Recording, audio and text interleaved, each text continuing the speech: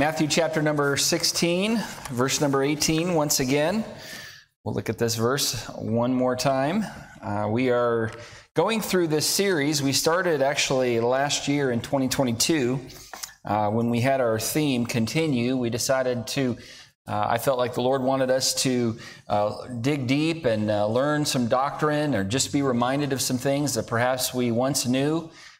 Just to be caught up on different doctrinal truths in the Scriptures and the major Bible doctrines, and we've looked at several of them. We're now in Ecclesiology, the doctrine of the church, and we have looked at just an overview of the church. Now we're getting into some specifics. We're talking tonight about the origin of the church, and this is a good reference for us to look at to start with tonight, Matthew chapter number 18, verse number 16. 16, verse 18. Just kidding. I'm a little dyslexic on that one. But Matthew 16, 18, after Peter says in verse number 16, "Thou art the Christ, the Son of the living God." Verse number 18, Jesus responds and says, "I say unto thee that thou art Peter, and upon this rock I will build my church, and the gates of hell shall not prevail against it." And I like that promise at the end of that verse, the gates of hell shall not prevail against it.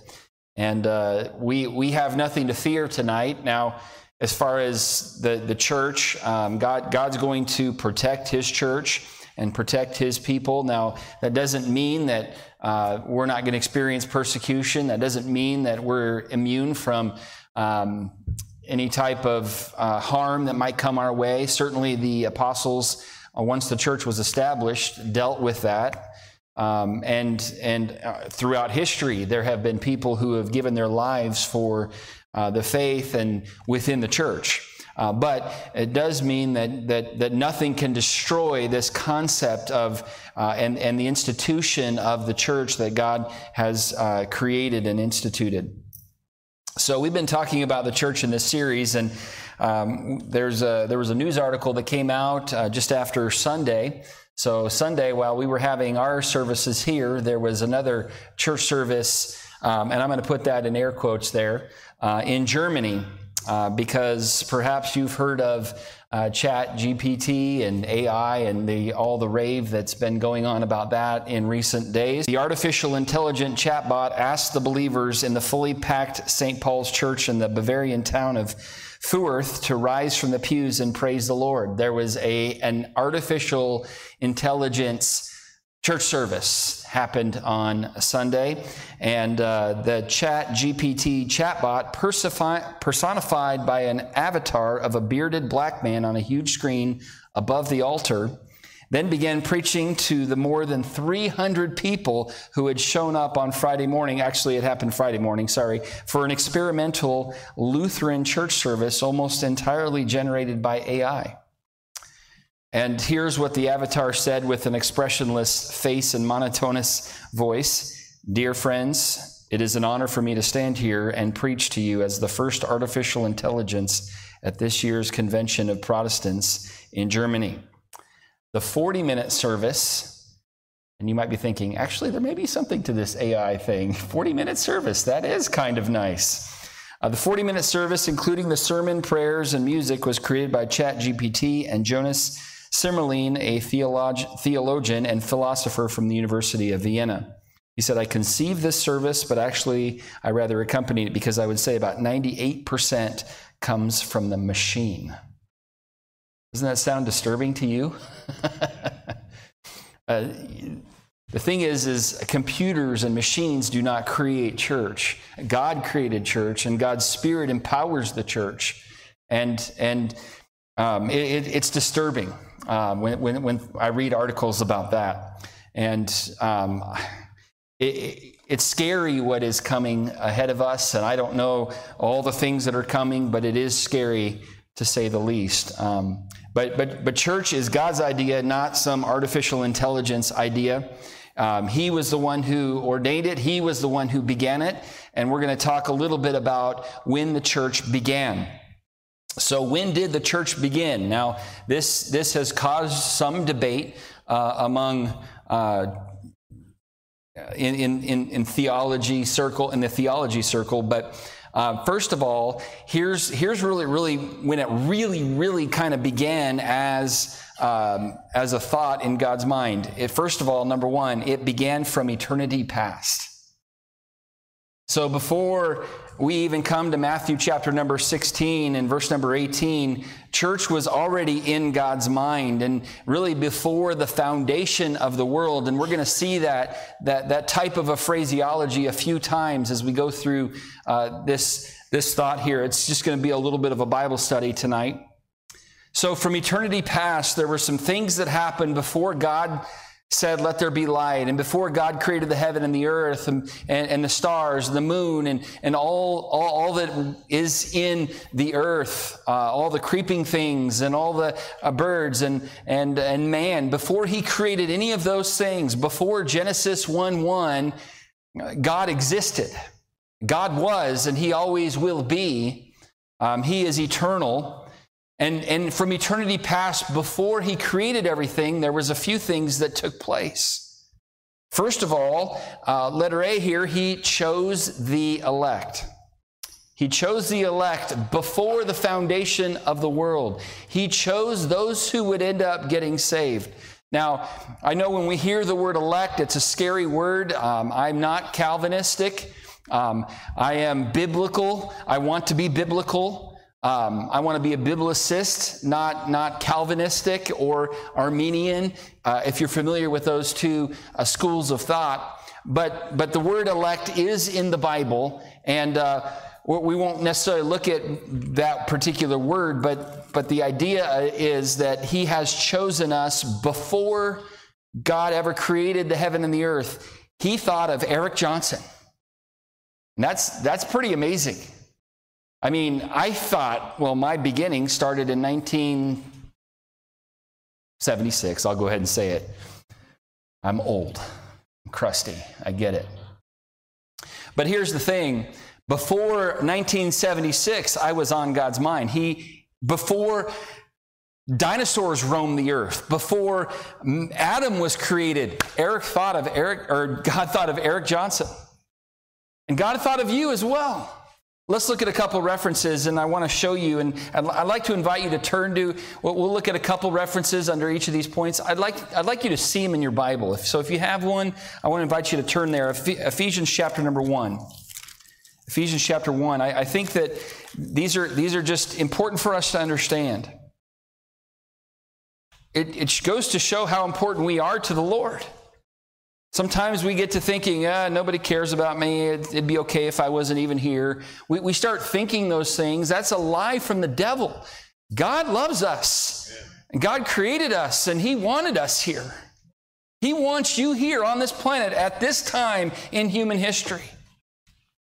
In his perfect will, Ephesians 1 and verse number 4, it says, according as he hath chosen us in him, notice this, before the foundation of the world, that we should be holy and without blame before him in love. So he has chosen us in him before the foundation of the world. Before God created anything, he thought of us and he chose us.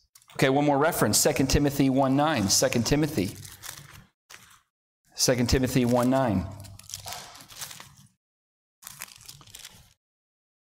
Okay, 2 Timothy 1:9 says, who hath saved us.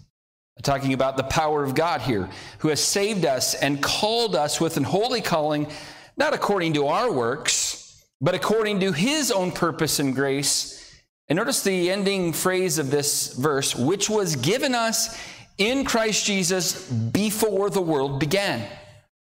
So once again, here, these two references point to the fact that we have been chosen from eternity past. Now, this does not mean that we did not have a choice in the matter. Yes, we were chosen, but we were also given a free will, and every man must choose for himself what he does with Jesus Christ. And I'm thankful that as a 12-year-old young man, I chose to receive the Lord Jesus as my Savior. And I trust that you have as well. And if you haven't done that, I hope that you will make that choice tonight to choose the new birth, to choose to receive Jesus Christ. But he has chosen those who would accept Christ. He chose us from eternity past. So you were on God's mind throughout human history. Isn't that amazing? I mean, you're like, well, nobody even thinks about me. I was thinking about this yesterday. I was like, I'm really thankful that this is not asking for people to text or call. But I was like, it's really nice that my phone is not like ringing off the hook. So this is not, now some of you are going to be like, okay, I'll show you what it's like to, but I was like, it's really nice. Like yesterday was my day off and it was nice to not have my phone buzzing. And I'm like, I wonder if anybody's even thinking about me. The answer is yes. Now you may not be thinking about me, but God is. And He always has been thinking about me. And He's been thinking about you too. Isn't that incredible? So He chose us from eternity past. So from eternity past, He chose the elect. And then letter B, not only that, He appointed a Savior to die for the elect from eternity past. Okay, where do we see this in the Bible? Okay, well, I'm glad you asked. 1 Peter chapter number 1. 1 Peter chapter 1. So you go to Hebrews, James, then 1 Peter chapter number 1, verse number 18 says, "For as much as you know that you were not redeemed with corruptible things, as silver and gold from your vain conversation received by tradition from your fathers, but with the precious blood of Christ, as of a lamb without blemish and without spot." And I'm thankful for the song we just sung before the message tonight, "Nothing But the Blood." That's the only way we can be redeemed, and we talked about redemption at the first song as well. We can only be redeemed through the blood of Christ, and that's the only way that was the only cure for our sin. But notice verse 20.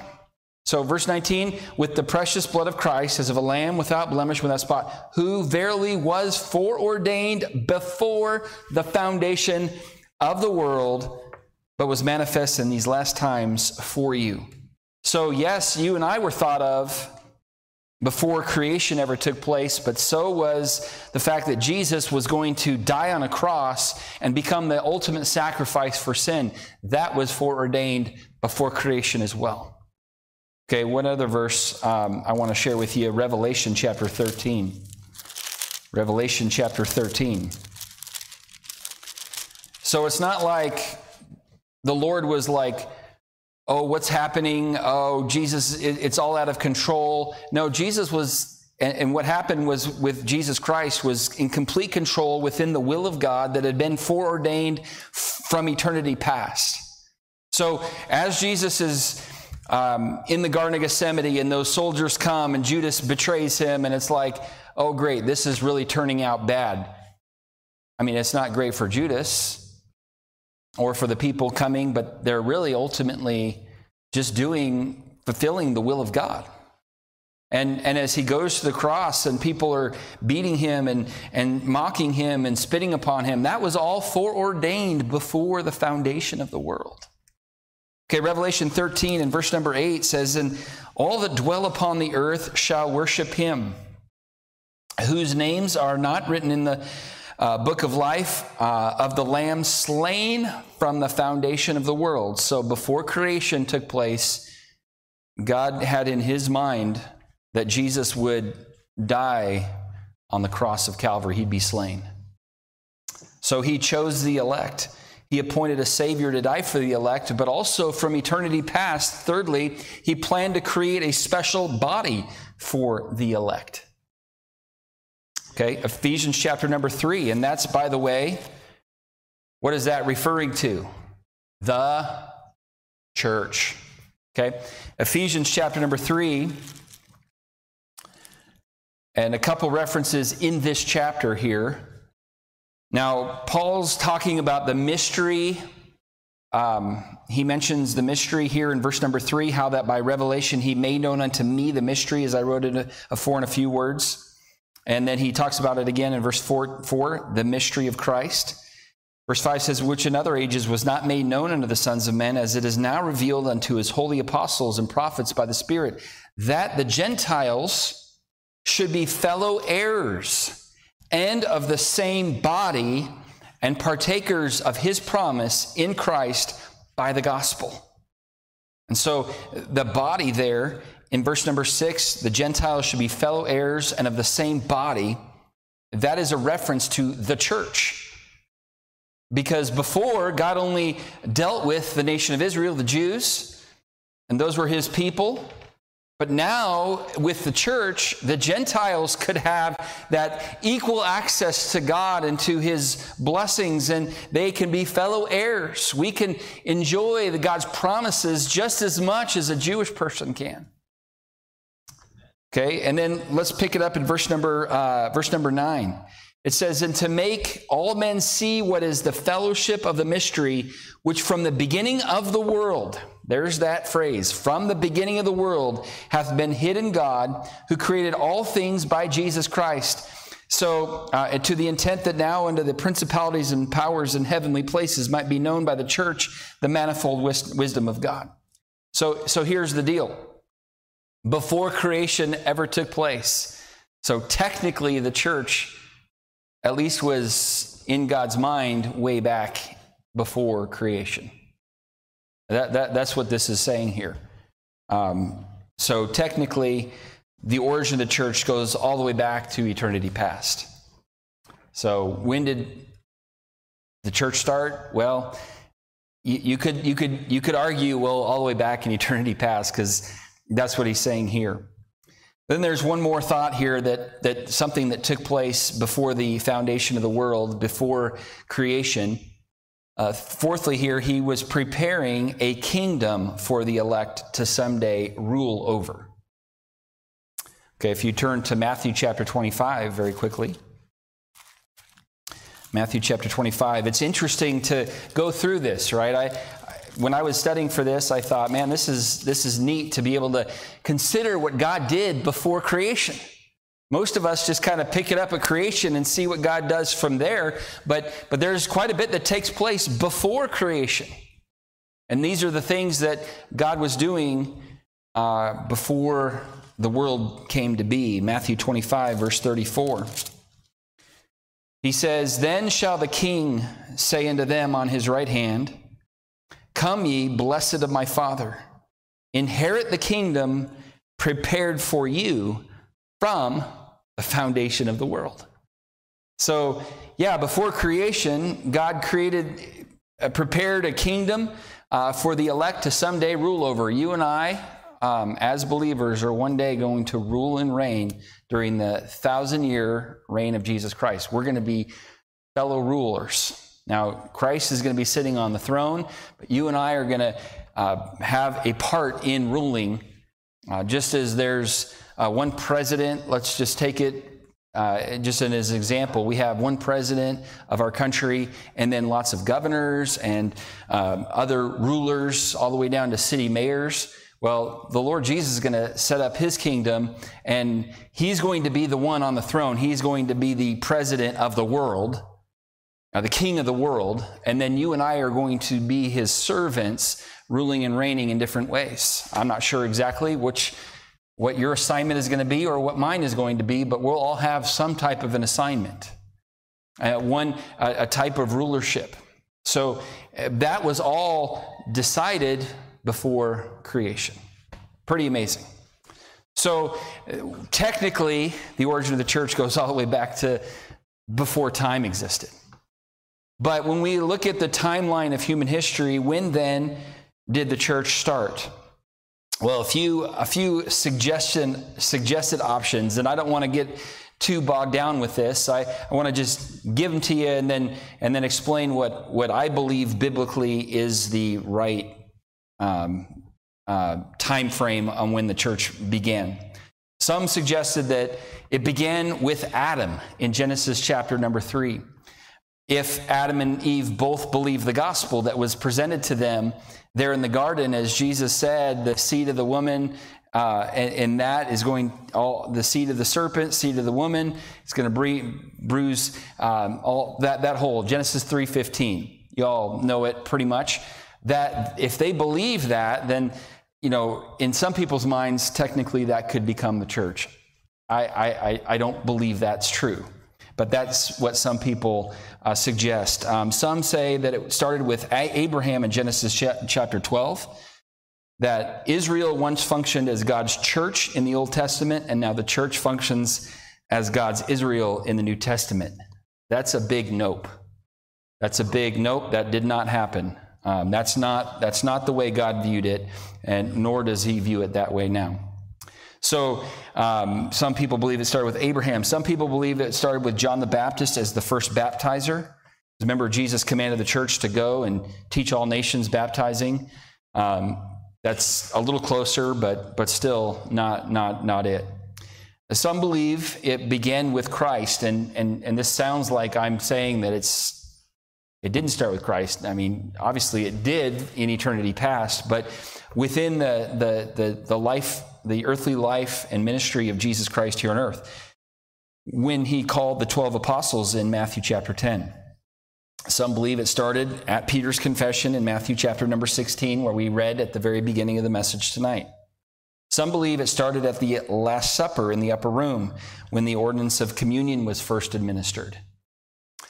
Some believe it started at Pentecost in Acts chapter number 2, and some believe that it started with Paul at his conversion in Acts chapter number 19, because after all, he was the greatest Christian who started a bunch of churches that were not just Jews, but also Gentiles.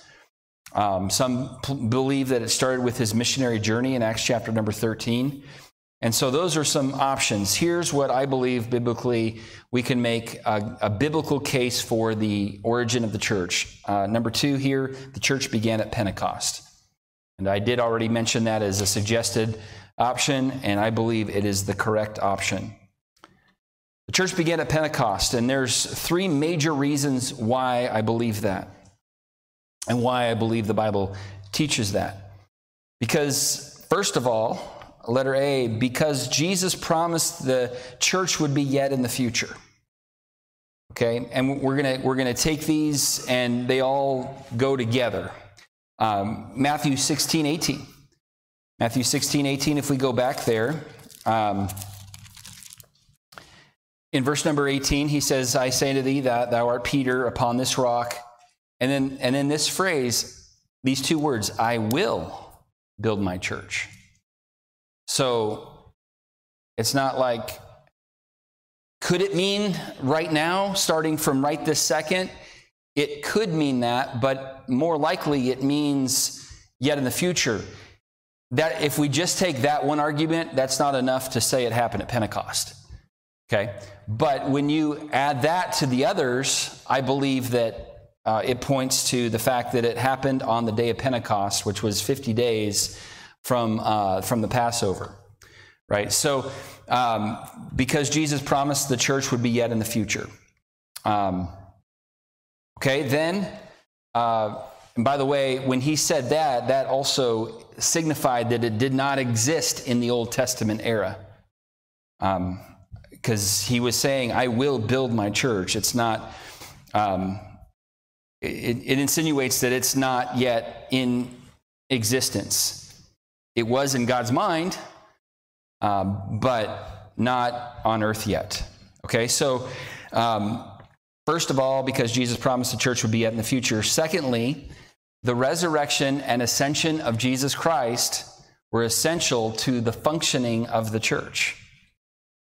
Okay, let's look at a few of these passages real quickly here. Ephesians chapter number 1. Let's go to Ephesians chapter number 1.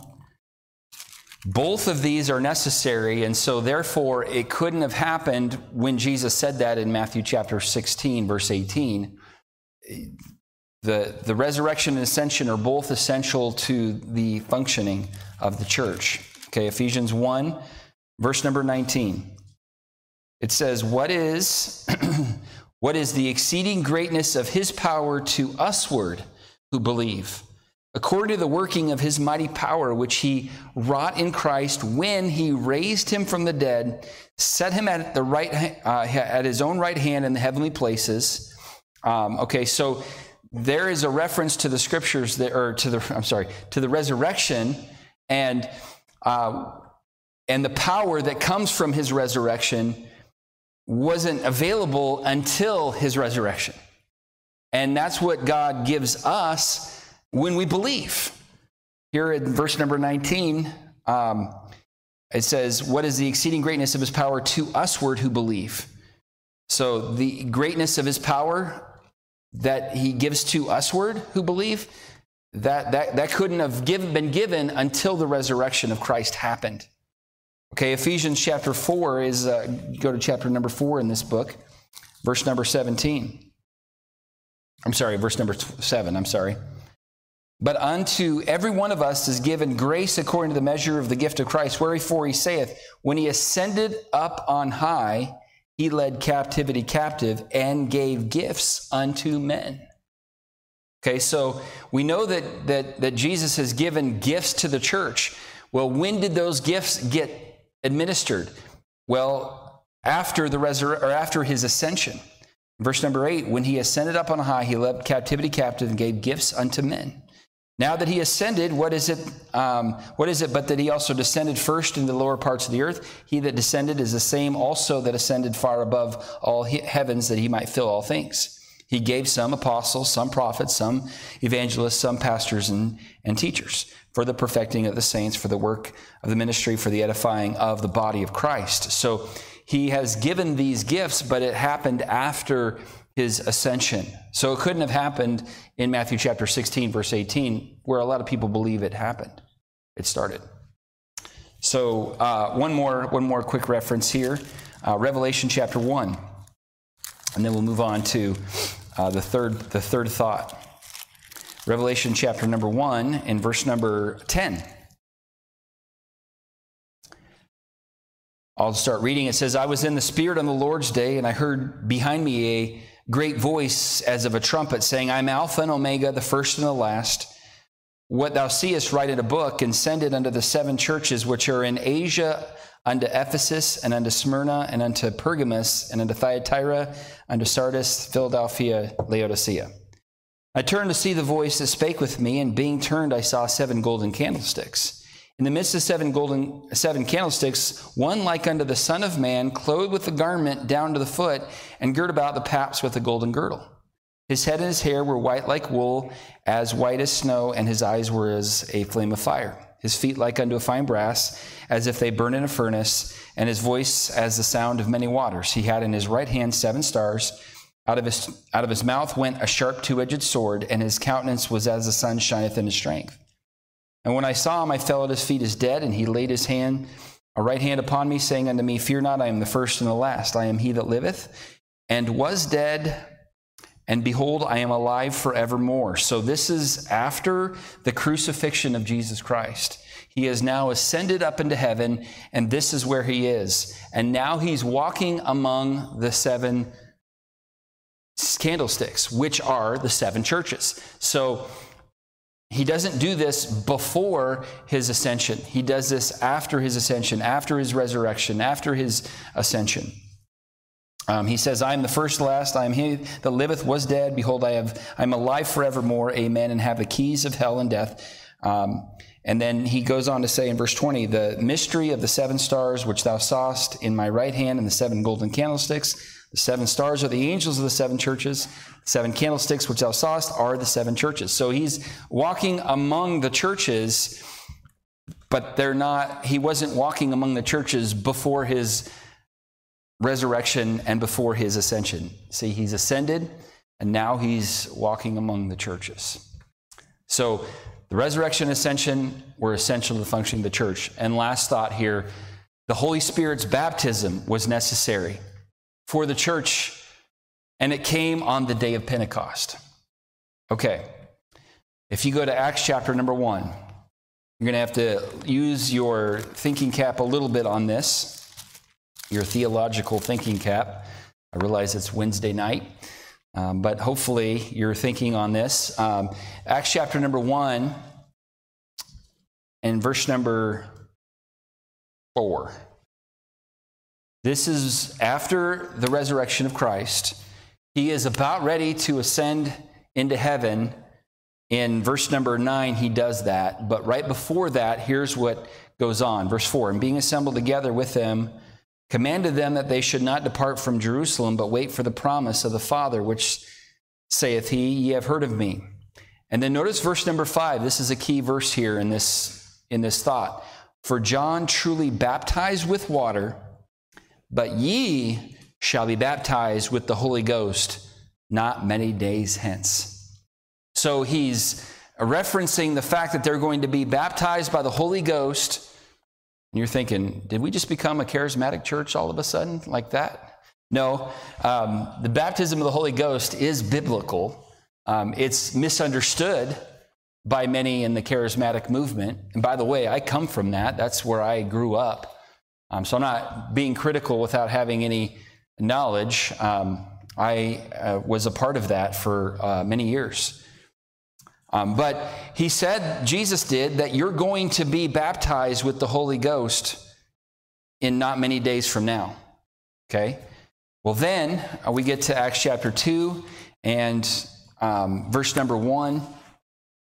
It says, when the day of Pentecost was fully come, they were all with one accord in one place, and that was one big Honda Accord for them to fit in that one vehicle. That's pretty amazing. Okay, they were all together, obviously, and suddenly there came a sound from heaven as of a rushing mighty wind, and it filled all the house where they were sitting. And there appeared unto them cloven tongues like as of fire, and it sat upon each of them. And they were all filled with the Holy Ghost and began to speak with other tongues as the Spirit gave them utterance.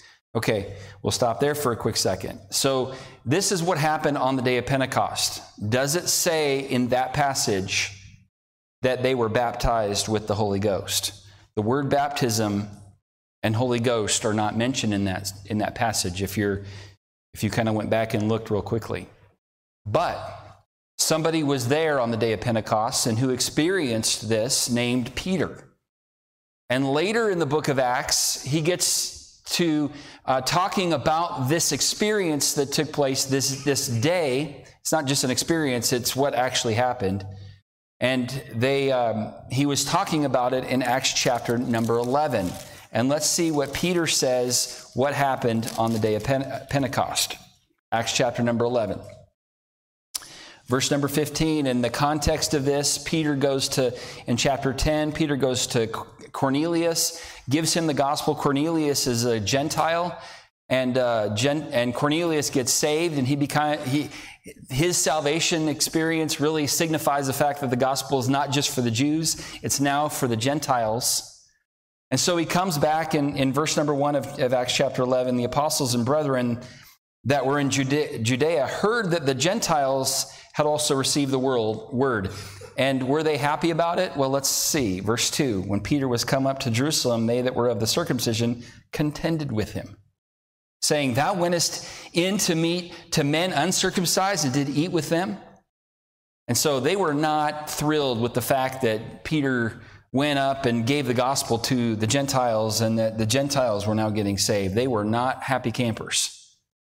Well, verse 4, Peter rehearsed the matter from the beginning and expounded it by order unto them. And he goes on and explains the whole situation. Now let's jump down to verse number 15. So he says, as I began to speak to Cornelius, the Holy Ghost fell on them as on us at the beginning. And when he's referring to the beginning, he's referring to the day of Pentecost. Look in verse number 16. He says, then remembered I the word of the Lord, how that he had said, John indeed baptized with water, but ye shall be baptized with the Holy Ghost. See, Peter said, he ties Acts 1:5 with Jesus' promise that they are going to be baptized with the Holy Ghost at some point. And then he goes back as he rehearses what happened on the day of Pentecost and say, that's when it happened. That's when we were baptized with the Holy Ghost. And from then on, all of us, at the moment of our salvation, when we trust Christ as our Savior, guess what happens? We're baptized with the Holy Ghost and we're placed into the body of Christ. Now, where does it say that? One last reference. Actually, I'm going to have one more after this. Maybe a couple more. No. 1 Corinthians 12. 1 Corinthians 12. 1 Corinthians 12 and verse number 13, Paul says this, for by one Spirit are we all baptized, notice this, into one body, whether we be Jews or Gentiles, whether we be bond or free, and have been all made to drink into one spirit. For the body is not one member, but many.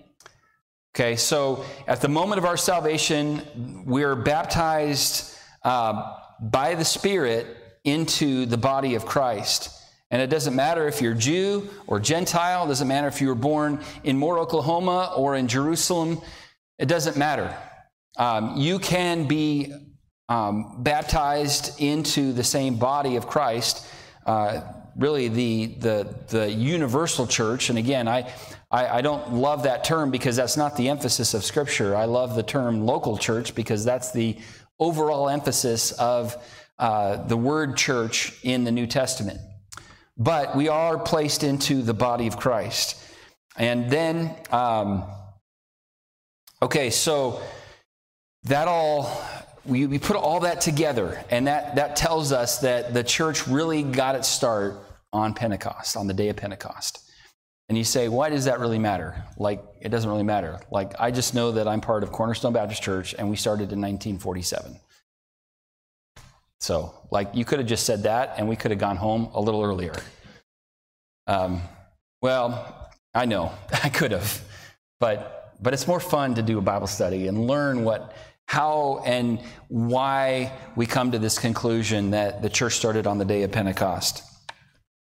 And since being baptized by the Spirit into the body of Christ is the only way to enter the body, and since this work of the Spirit first occurred on the day of Pentecost, then the conclusion seems obvious that the church, the body of Christ, began on the day of Pentecost in Acts chapter number 2. There we go. There's one more aspect I want to share with you tonight, and it has to do with our relationship with the church. Now, I'll probably do a little bit more of a message on this down the road, but I was reading something this morning that caught my attention and caught my heart, and it goes along for sure with the church. So if you go to the Old Testament book of 1 Chronicles, and it's the last chapter of 1 Chronicles, chapter number 29. 1 Chronicles 29, here David is really at the end of his life. He's about ready to die. He really, really wanted to build the temple for God, didn't he? He wasn't allowed to because he was a man of war, and he shed men's blood, and so as a result, God said, you're not allowed to build the temple. But he did allow David to come up with the plan and to give toward it and to really spearhead the project and give the project to his son Solomon, hoping that Solomon would take it, run with it, and Solomon did. But here he's talking to, he's talking to the congregation in chapter 29 and verse number 1. I'll read just a couple verses here. It says, furthermore, David the king said unto all the congregation, Solomon my son. So you can just picture David, this elderly gentleman at the end of his life, and his son Solomon there in front of the whole congregation of Israel that could gather around. And he says, whom alone God hath chosen is yet young and tender. And the work is great, for the palace is not for man, but for the Lord God.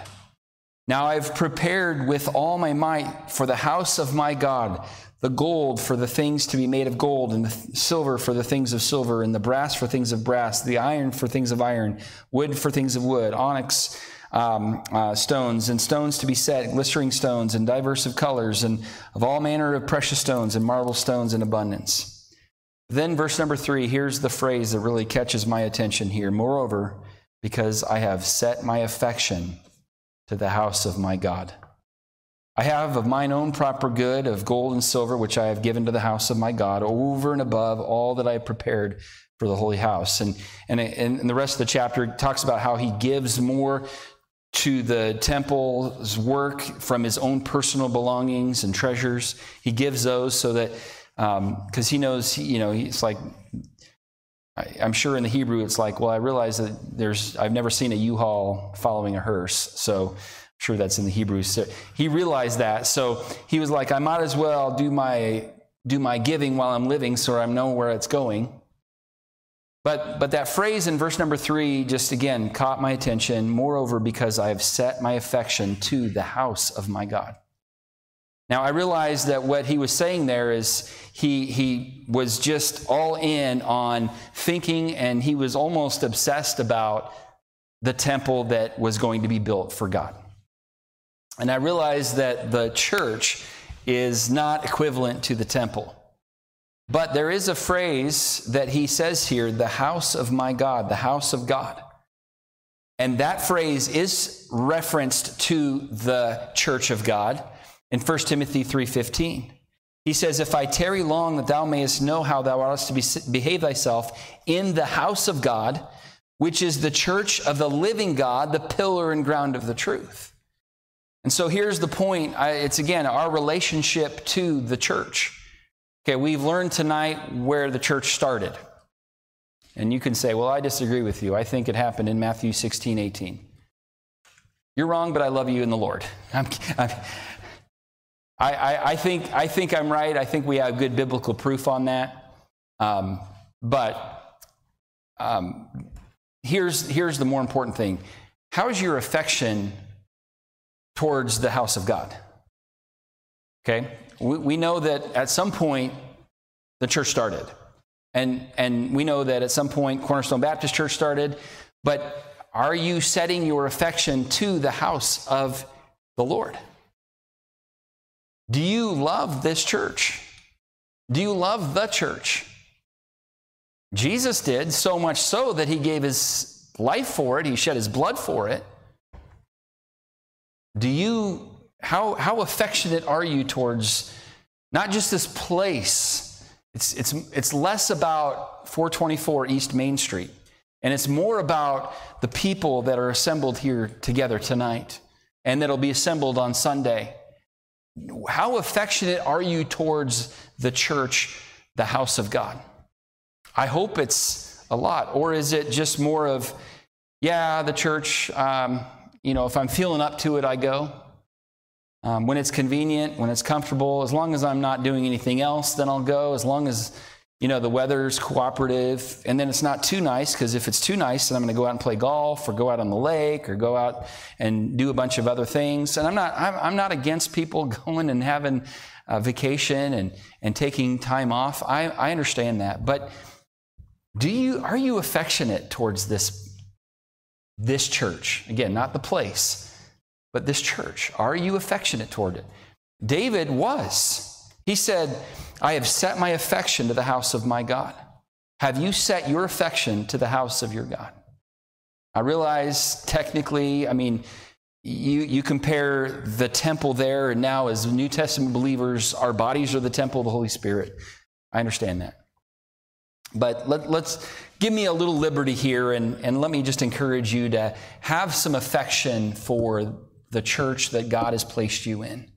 Let's love it enough to be here, to be faithful, to give. David loved it so much that he was like, I want to dig deep. I want to give for this thing. Let's be faithful to give. Let's not just give our finances, but our time and our energy and our talents to this, not place, to this church.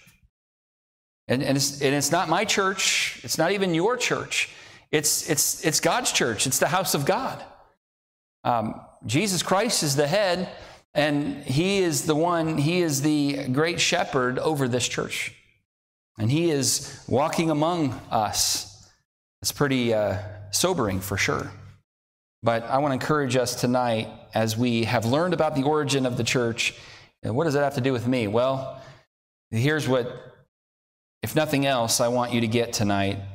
I want to encourage you to set your affection to the house of my God like David did. And it looks different than it did for David, because that was just he thought, well, God's going to dwell in that temple. Well, the thing is God dwells in each of us as temples of the Holy Spirit. So let's set our affection on these temples that are gathered together in what's called the church. With that, let's pray, and then we'll look at some prayer requests very briefly tonight. Lord, thank you for your goodness. Thank you for the church. Thank you for ordaining this wonderful mystery that has been now revealed and that we get to be part of. And God, I thank you for loving us and desiring that we would be here so much that you even had us on your mind from eternity past. Lord, thank you that you had the Savior and the fact that he was going to be slain, all that in your mind from eternity past. And Lord, you had this church and the church in your mind as well. And Lord, I pray that you'd help us to now set our affection on the things above, yes, which would include this church. Help us, Lord, to love this church enough to be faithful. The services, to walk in truth, to grow, to be involved, to give, to serve. Help us, Lord, to set our affection on this church, to let it become a very, very important part of us, not just an optional part of us that will go when we feel like it, but Lord, a place that we love, that it's a major priority to us, like it was to David, like the temple was to David. And Lord, I thank you for allowing us to gather together tonight. In Jesus' name, amen.